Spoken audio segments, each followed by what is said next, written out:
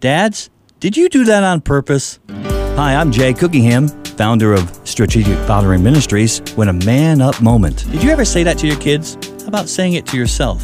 Fathering has to be intentional, something done with purpose.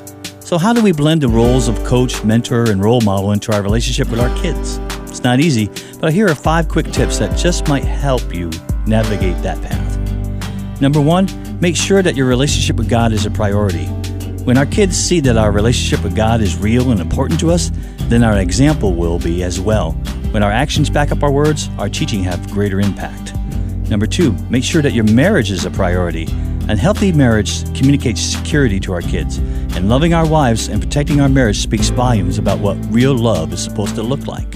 Number 3, study your kids. Watching and studying our kids gives us insight on how to guide them.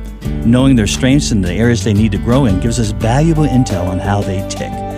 Getting to know their friends and what they like to do together, all this helps us understand how they're growing. Number 4, show patience. Demonstrating patience communicates value to our kids. It shows that we are willing to wait and learn about them and what they're going through, and listening is a valuable tool in this process. And number 5, remind them of your love.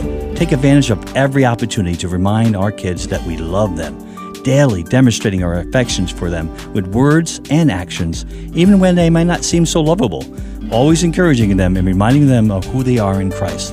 Well, there you have it, 5 quick tips. If you have any others, drop me a line at strategicfathering.com.